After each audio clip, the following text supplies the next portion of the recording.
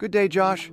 We hope everything's going smoothly for you out there in Brooklyn. Definitely, especially with a clear sky this Tuesday morning, though it looks like there'll be a few clouds gathering as the evening rolls in. Stay bundled up with those temperatures staying chilly. Before you step out to enjoy or dodge that weather, let's dive into today's top stories. Asian markets are showing a mixed response to China's latest interest rate cut, which was larger than many had anticipated. Despite the move, shares in Shanghai and blue chips fell, reflecting broader concerns over the effectiveness of such cuts to stoke economic momentum. I'm Steve Onsker. And I'm Jonathan Martin. You're tuned into Newswave from Pocket Pod News. Meanwhile, on the global stage, the United States has proposed a United Nations Security Council draft resolution aimed at Gaza. This proposal seeks a temporary ceasefire in the ongoing conflict between Israel and Hamas, but stops short of advocating for an immediate halt to hostilities. And over in Europe, TikTok faces scrutiny under the Digital Services Act. The European Union is investigating whether the social media giant complies with regulations meant to protect minors and ensure advertising transparency, among other concerns. It's crucial information shaping our world. Stay with us for these stories and more to keep you informed throughout your day.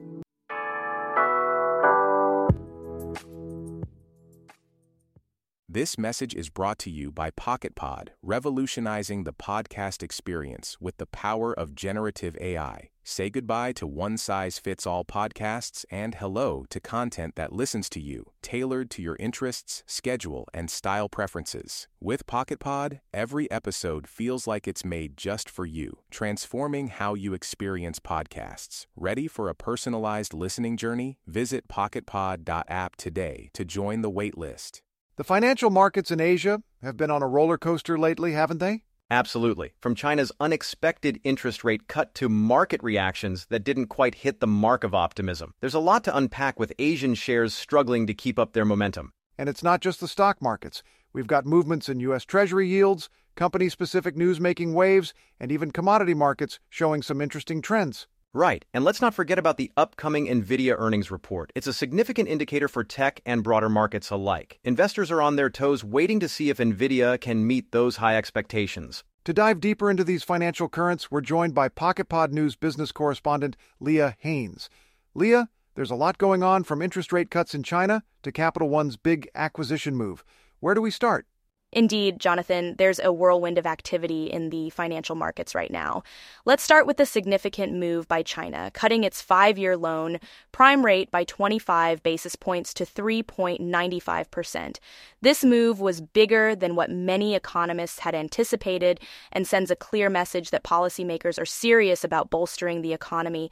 However, it also raises eyebrows regarding the health of China's economic recovery and whether more fiscal measures will be needed to sustain market momentum. That's quite a substantial cut. How did the markets react to this announcement? Well, despite this aggressive cut, Asian shares struggled to maintain their 1.5-month highs. There seems to be a sense of skepticism among investors about the potential for larger stimulus measures. Specifically, we saw the Shanghai Composite Index fall by 0.7% and blue chips by 0.6%. It appears investors are cautious, keeping an eye out for further fiscal support that targets consumption directly. Speaking of market reactions, I'm curious about how U.S. markets have been faring in response to these developments. U.S. markets have shown some interesting movements as well. For instance, following Monday's holiday, U.S. Treasury yields saw a slight uptick with 10-year yields rising by 1.4 basis points, and S&P 500 futures dipped slightly by 0.2%. This indicates that market sentiment is still very much influenced by economic indicators and expectations around Federal Reserve rate cuts, especially in light of recent high producer and consumer prices readings. Now, shifting gears a bit to company news, Capital One and Discover Financial Services made headlines with their acquisition deal. Yes, that's one of the standout stories in company news right now. Capital One announced its acquisition of Discover Financial Services for an impressive $35.3 billion. But it's not just Capital One making waves. ANZ Bank's shares took a hit after regulatory clearance for its buyout of Suncorp's banking operations came through, while Star Entertainment saw its shares plunge due to regulatory investigations into its Sydney casino operations. With all these developments in company news and stock movements, how are commodity markets holding up? Commodity markets are showing some resilience amidst this turbulence, with Brent crude futures slightly down at $83.45 a barrel and gold holding steady at $2,018 an ounce. However, iron ore prices experienced a slide in Singapore following movements in soft commodities like corn futures hitting a 3-year low and wheat reaching a 2.5-month low due to increased inventories. Lastly, there's quite some anticipation around NVIDIA's earnings report coming up. Absolutely. NVIDIA's earnings report scheduled for Wednesday has garnered significant attention from investors worldwide. The key question is whether NVIDIA can exceed already high expectations set by investors amid this heightened scrutiny on tech companies' performance within global financial dynamics. It sounds like we're navigating through quite complex financial currents globally, from interest rates cuts in China, stirring mixed market reactions, to major corporate maneuvers and commodity market stability amidst it all. Reporter, that's exactly right, Jonathan. It's a dynamic period for global markets where every development carries weight on investor sentiment and future outlooks. Host, that was Pocket Pod News business correspondent Leah Haynes. Thanks for joining us today. Reporter, thanks for having me, Jonathan. Always glad to share insights with our listeners.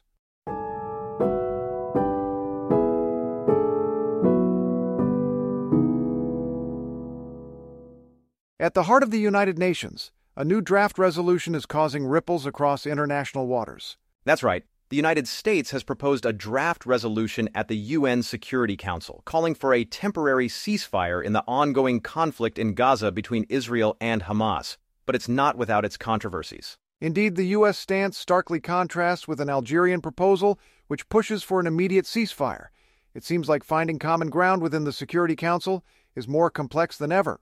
And amidst these differing views, President Biden has been vocal, stressing the importance of a temporary ceasefire and highlighting concerns over potential Israeli ground incursions into Rafah. The implications for civilian harm and regional peace are significant. Complex dynamics might be an understatement here. To dissect these developments further, we're joined by Pocket Pod News World Affairs correspondent Rose Fletcher. Rose, can you help us navigate through these turbulent diplomatic waters? Absolutely, Jonathan. The United States has indeed proposed a draft resolution at the United Nations Security Council which calls for a temporary ceasefire in Gaza.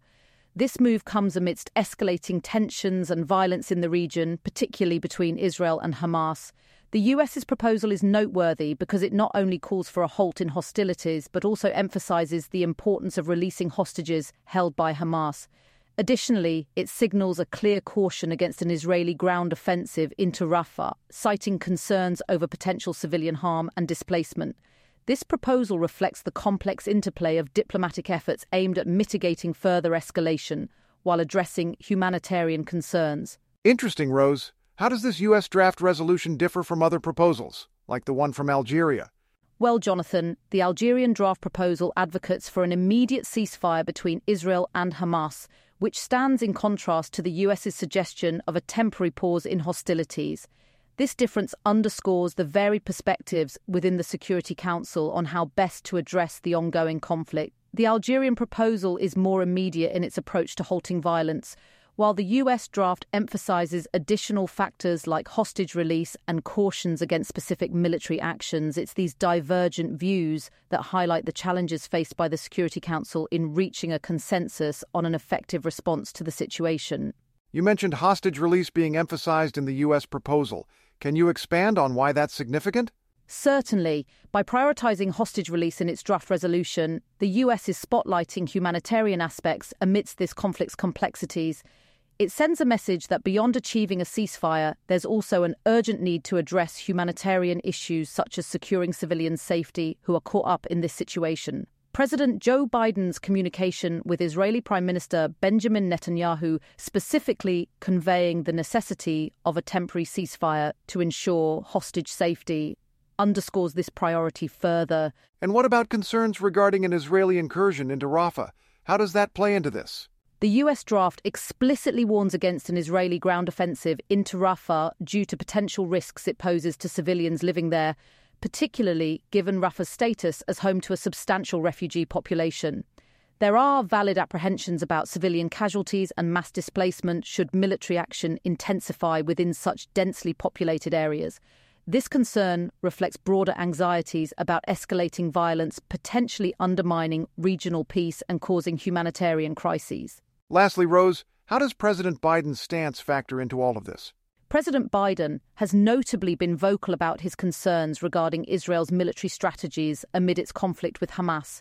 His direct communications with Netanyahu, urging for restraint and emphasizing actions like halting military operations, signal a more assertive stance from his administration on these matters. This approach aims at mitigating humanitarian consequences while still navigating diplomatic relations with Israel and broader international considerations regarding peace and security. That was Pocket Pod News World Affairs correspondent Rose Fletcher. Thanks for joining us today. Thank you for having me, Jonathan.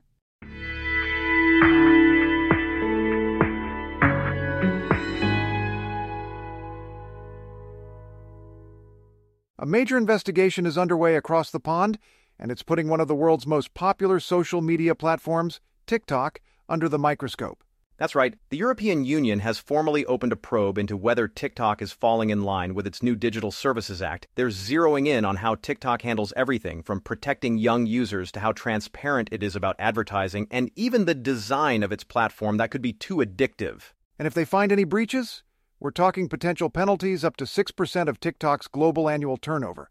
That's no small change.